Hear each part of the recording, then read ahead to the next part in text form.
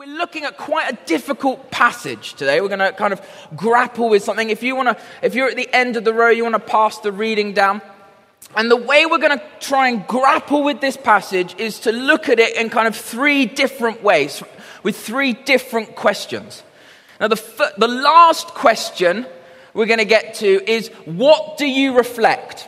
That's the last question. Before that, we need to work out, what does the Holy Spirit do? And then we're going to start with, what is the purpose of a new covenant? I thought I'd have weeping. That's fine. I'm only joking. So we're grappling with these three big questions, and we're going to take different angles for it. Now, before we get to our reading, I just want to let you know where we are in the Bible. We're in 2 Corinthians. Paul has kind of started these churches in Corinth, and he's left them.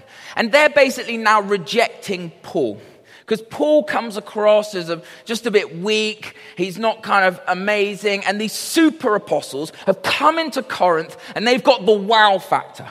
They've brought their electric guitars. They're cool. They're impressive. They're eloquent. And they're like, Paul, we prefer these guys.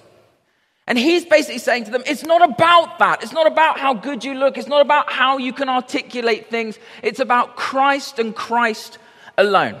So that's kind of where he's going in the letter, and that's where we're going to be picking it off. Now, you'll notice when we get to our reading, this idea of old and new covenant, which is quite a big kind of topic. And for many of us, we hear about this Old Testament and Old Covenant, and we're like, don't even bother with the new stuff. The old stuff is just weird. I don't want to hear about the new stuff if the old stuff is so odd. Well, the Corinthians, they felt exactly the same. They hadn't come to be Christians from Judaism. So they were grappling with this. And the reason Paul is taking them all the way back is we're meant to see God's overarching salvation plan through history. That Jesus was the pinnacle of everything that God had been doing. It's not just a random event. But he's also highlighting, for many of us, we make our own covenants, either with a kind of deity, maybe we'd use the word God, or we make a covenant with ourselves. Think about it. We all have a kind of framework that if I act and work and be in a certain way, then everything will be okay. Many of us were baptized as babies. Some of us were. And the parents that baptized us, they had no reason, they had no understanding of why to baptize. It was just the thing to do. If we baptize our babies, things will be okay.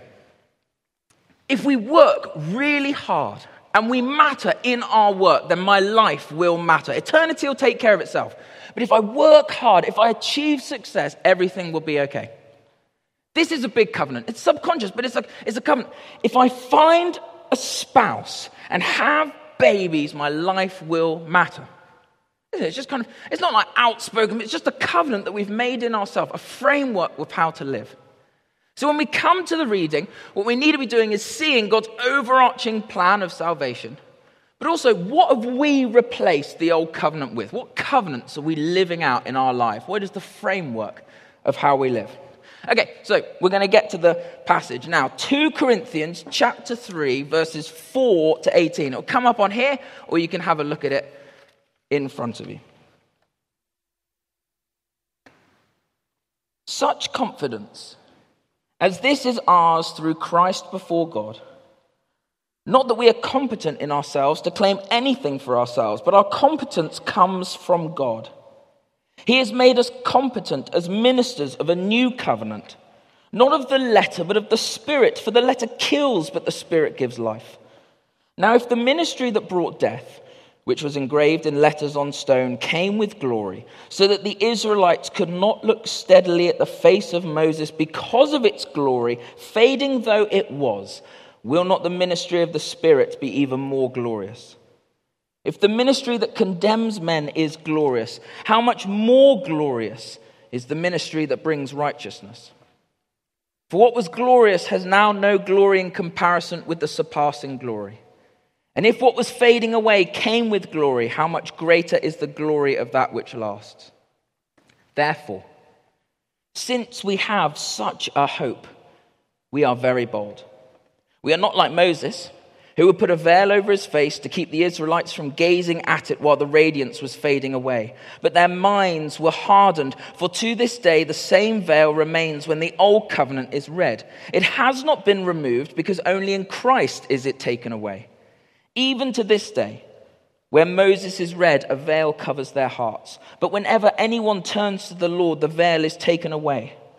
Now the Lord is the Spirit, and where the Spirit of the Lord is, there is freedom.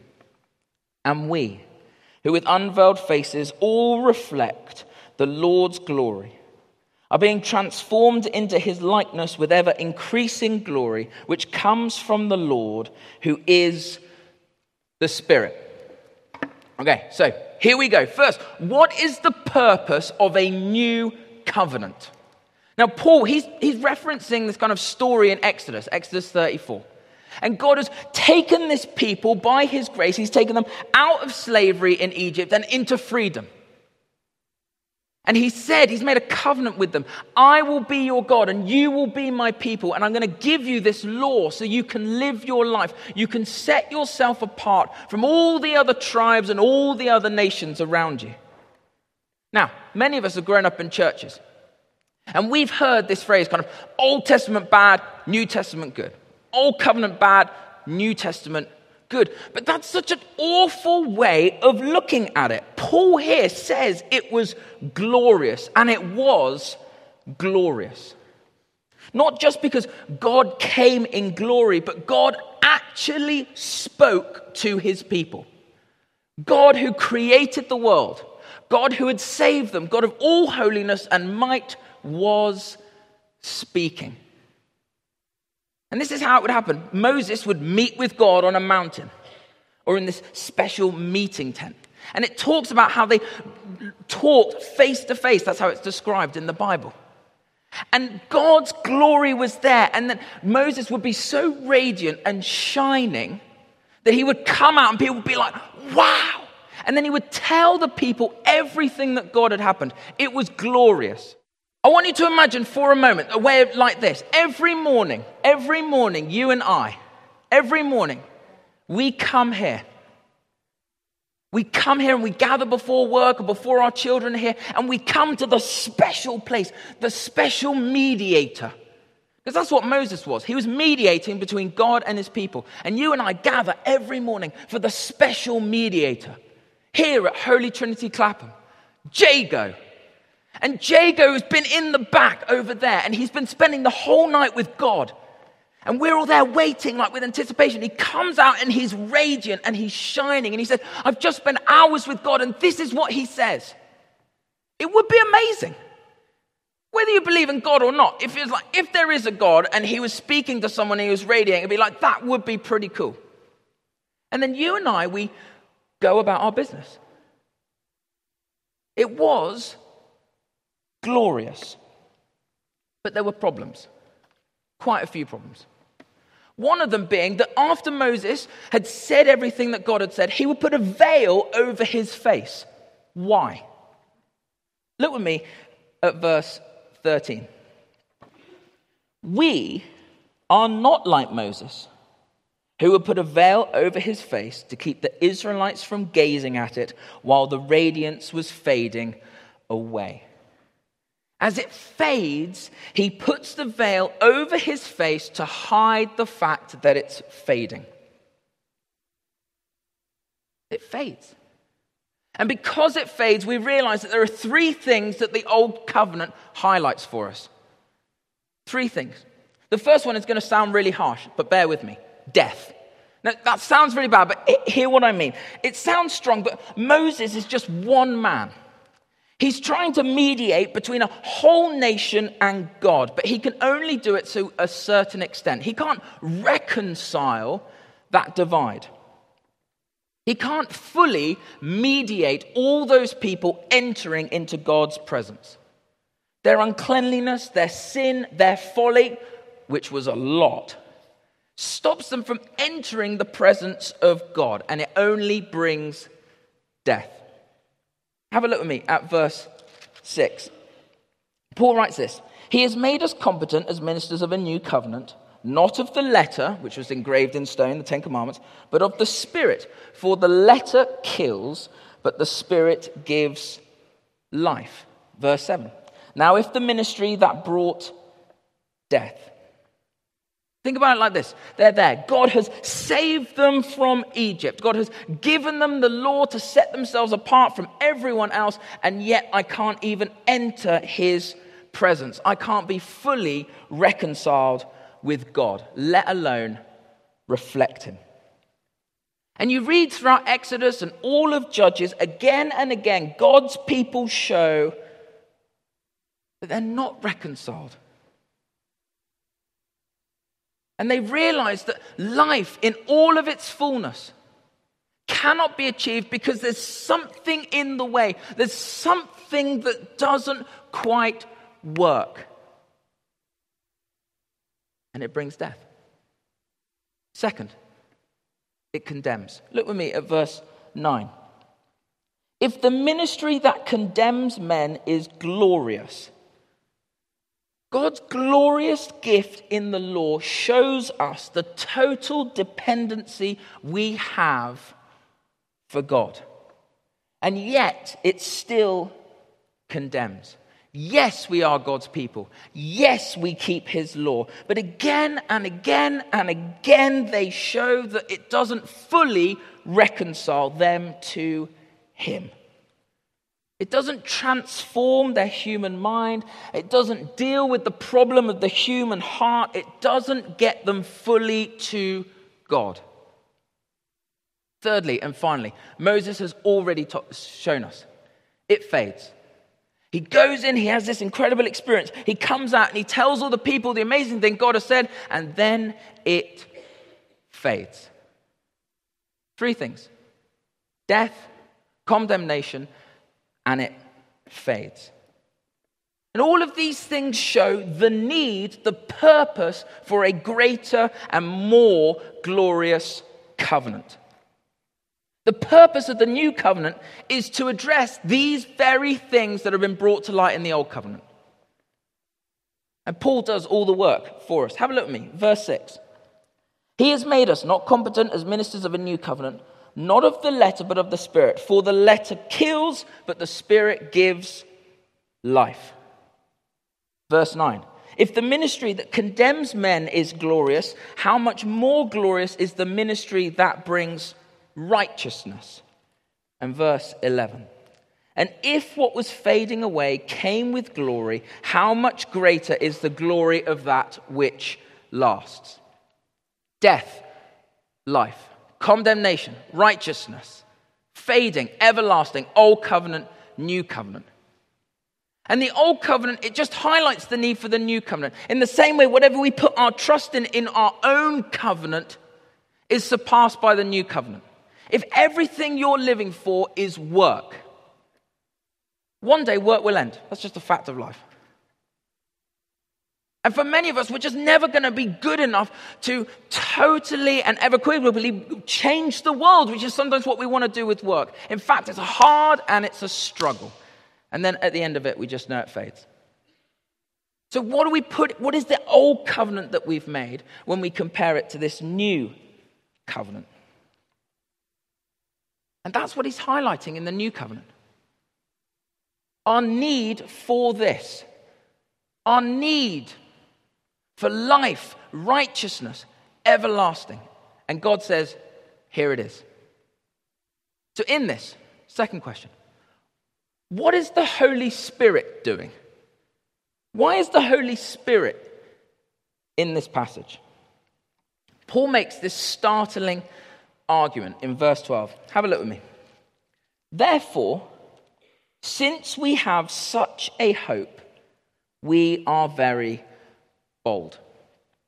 Therefore, in light of the new covenant, we Christians, we have a hope and we are bold. And then he makes two comparisons about not being like that. Moses, who has a veil over his face, representing that this covenant won't last forever. But he also goes on to say, have a look with me, verse 15. Even to this day, when Moses is read, a veil covers their hearts. There's a physical veil of the face, which shows that it fades. But there's a veil of the heart, a hardening of the heart. And I used to have that veil. Have you ever thought about this? I don't need saving. That's what it means. I don't need Jesus. I don't need Christianity. I don't need the church. That's basically what it means. And it's a veil over our hearts. So we come back to verse 12. Therefore, since we have such a hope, we are very bold. We have a hope in God. We have a hope for life. We have a hope for life, righteousness, everlasting. And we're bold. We can approach God. And we're not like Moses because it doesn't fade. And we're not like we have a veil over our hearts that's been removed. So how do we get that? If there is this God, we want to approach him with boldness. How do we do that? Verse 16. But when anywhere, anyone turns to the Lord, the veil is taken away. Turns to the Lord. It's the same phrase that talks about how Moses turned to the Lord on the mountain and in the meeting tent. And now, rather than turning on this mountain or in this meeting tent, we just turn to Christ. From our old way to our new way. We see the need for this new covenant. We see the ineptitudes and the inadequacies of the covenants that we make with ourselves. And then we turn to Christ. We turn to him with joy and repentance because the Savior has come. You see, we're no longer judged by the way we've done things. We're no longer judged by the things that we've done wrong. We're judged as Christ. We're judged in Christ's righteousness. And now we can have life and life to the full, and we can have a hope for eternal life. But more than that, this is not just a kind of experiential that makes me feel nice and then it's going to fade. This is everlasting.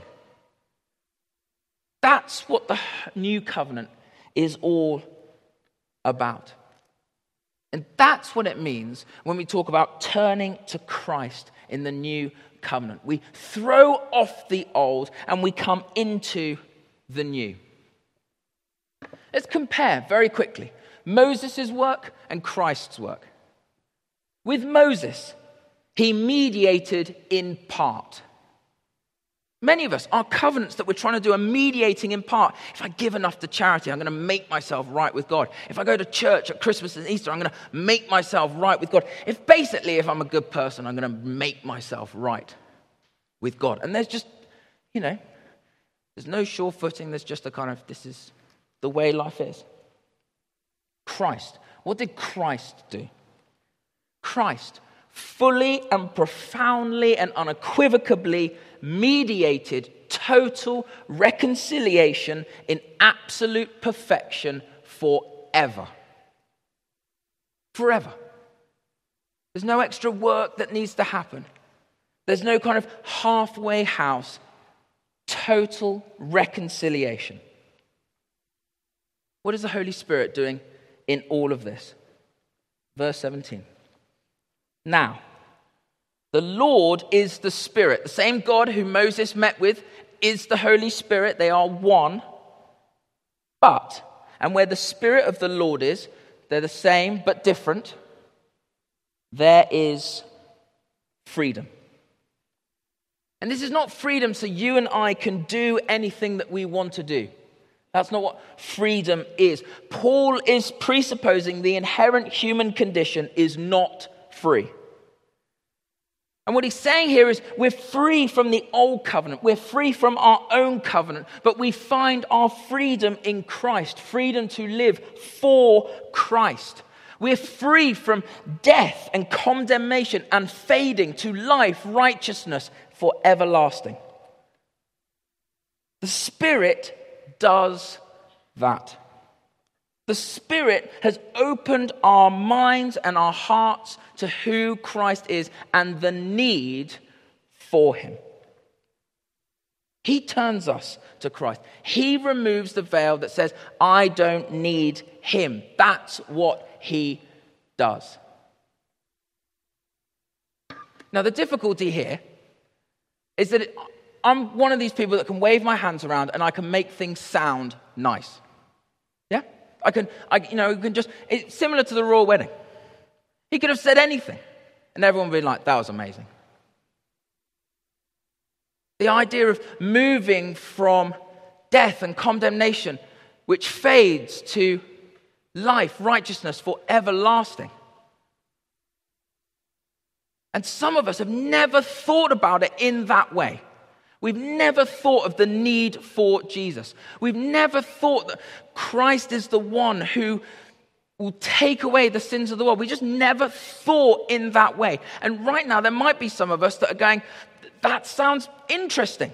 And the worst thing you can do is, that sounds interesting because he's waving his hands around and he's telling stories.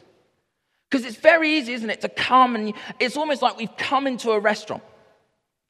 And for the very first time, it's almost like you've been shown a menu. What is this? What does it mean? How does this work? What do you mean about all these different things and covenants and new covenants? And it's almost like I could become your waiter. And I'm showing you these things.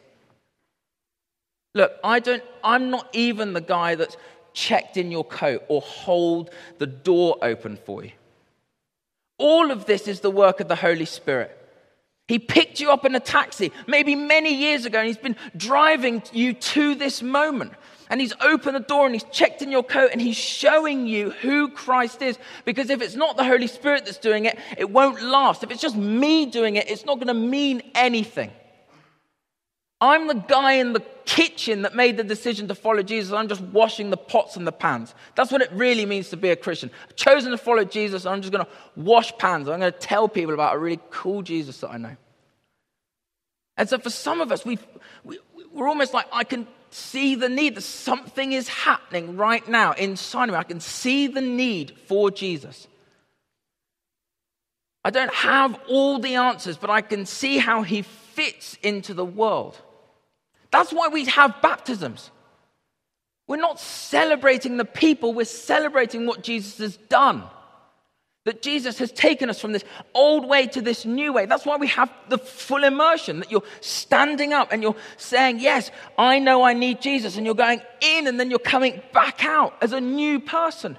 There's nothing special about the water. There's nothing special about our paddling pool. It's what Jesus has done. And that's all we're celebrating. But for many of us, we already have made the decision to follow Jesus. So what's the Holy Spirit doing in us? What do we get?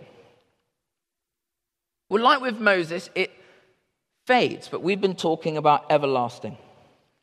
For some of us at Christians, we might have been on these summer camps and it's all felt really good, or we went to a university church where it felt really great and, it's just, cool. And now we're kind of in the real world and it's like my best days as a Christian are behind me. I remember when I used to be really excited about Jesus and Christianity, and now I just come on a Sunday and it's just a drab, and they've got this guy who just shouts at us for half an hour. It's such a bore. But come on, let's be honest. The best days are behind. Have you ever thought, as a Christian, the best days are behind me? Have a look with me, just really quickly, at verse 18. And we, who with unveiled faces all reflect the Lord's glory and are being transformed into his likeness with ever-increasing glory, which comes from the Lord, who is the Spirit. Now, it's a complex verse, and I just want to come at it from the other way around. So just really quickly, just have a look with me. The Holy Spirit, who is the Lord, who is God, gives us ever-increasing glory by transforming us into Christ's likeness so that we might reflect him, because with unveiled faces we have seen him. We've seen him. We've seen our Savior and our Redeemer, our might. We've seen him. We've seen what he went through on the cross that made possible, who ensures our eternal salvation. Now, I'm just going to be honest, because we might as well all be honest while we're here. If you don't want to be more like Christ, then you don't know Christ. If you haven't seen the perfect, self-sacrificing nature of Christ, if you haven't seen his love for the world, if you haven't seen his compassion, if you haven't seen the way he loves the poor and the forgotten, if you haven't seen that and you don't want to be transformed into that, well then you haven't seen him. Why would you? The thing is, the problem is for many Christians, and this is the thing, many people look in at Christians and they go, they don't look like Christ. If we looked more like Christ, if we were more loving, if we were more compassionate, if we were profoundly being transformed, then I think more people will go, that might be worth talking about. Why would we not want to be transformed into the likeness of Christ? So my final question, which I'm so sorry, I promised I would get to, is who do we reflect? Or what do we reflect? I know you can all see yourself. What do we reflect? What do we reflect? Because it'd be easy for me to say who. Who do we reflect? But I think all of us were reflecting something. And here in this passage, it's saying we can reflect Christ by the Holy Spirit, who wants to transform us more into his glory. So I'm going to pray in a minute. I'm going to leave some space for us to think. Firstly, for some of us, we might go, that was interesting. I hope that you ask questions. For some of us, we might go, hold on a minute, that makes sense. I know I'm not a Christian and I can see the need for Christ. That's the Holy Spirit kind of unveiling him to you. And all he asks is that you turn to him.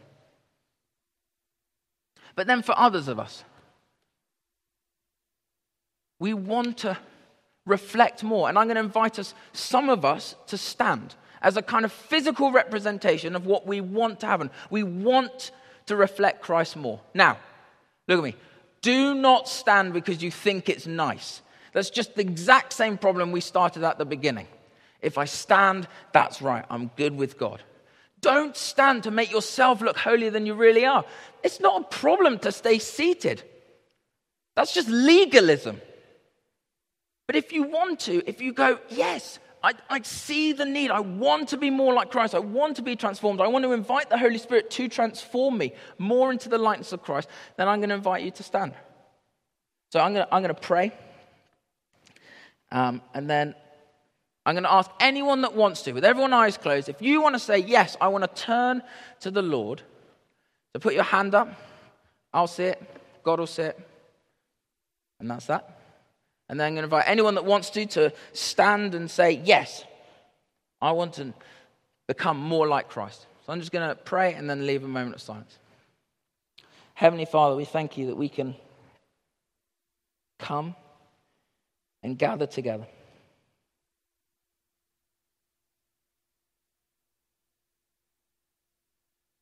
And I pray that only your word of grace, truth and compassion, and holiness and love would resonate with each and every one of us.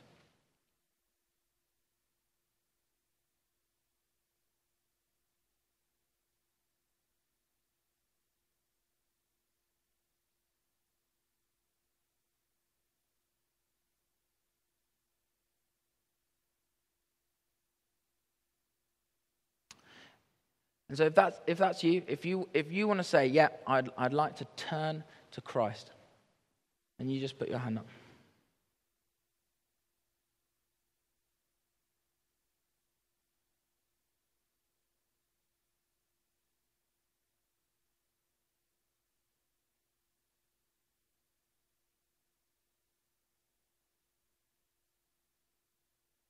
Brilliant, thank you. I'm going to say a prayer line by line. And if you want to repeat in your heart, then you do that. Heavenly Father, thank you for sending your Son. I turn to him. I see the need for Christ. I turn from my covenant to your covenant.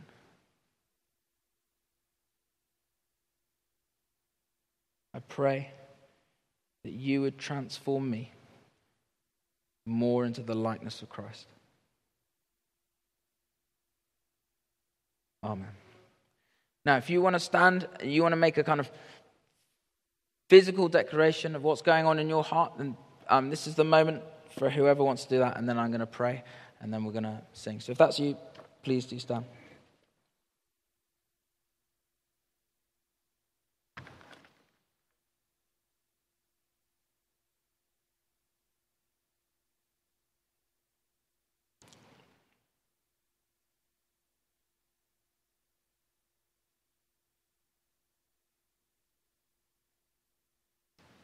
Holy Spirit, we thank you that you have unveiled our faces, our hearts and minds to see Christ.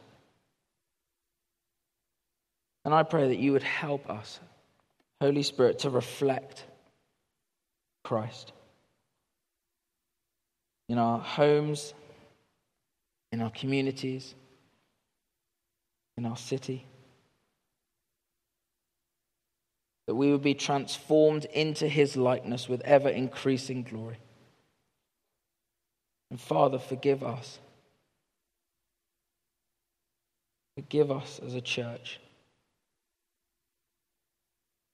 We have lived a life of self-righteousness, apathy. I ask that you would be blowing in our midst to transform us. You would take away the dead religious nature in our hearts and transform us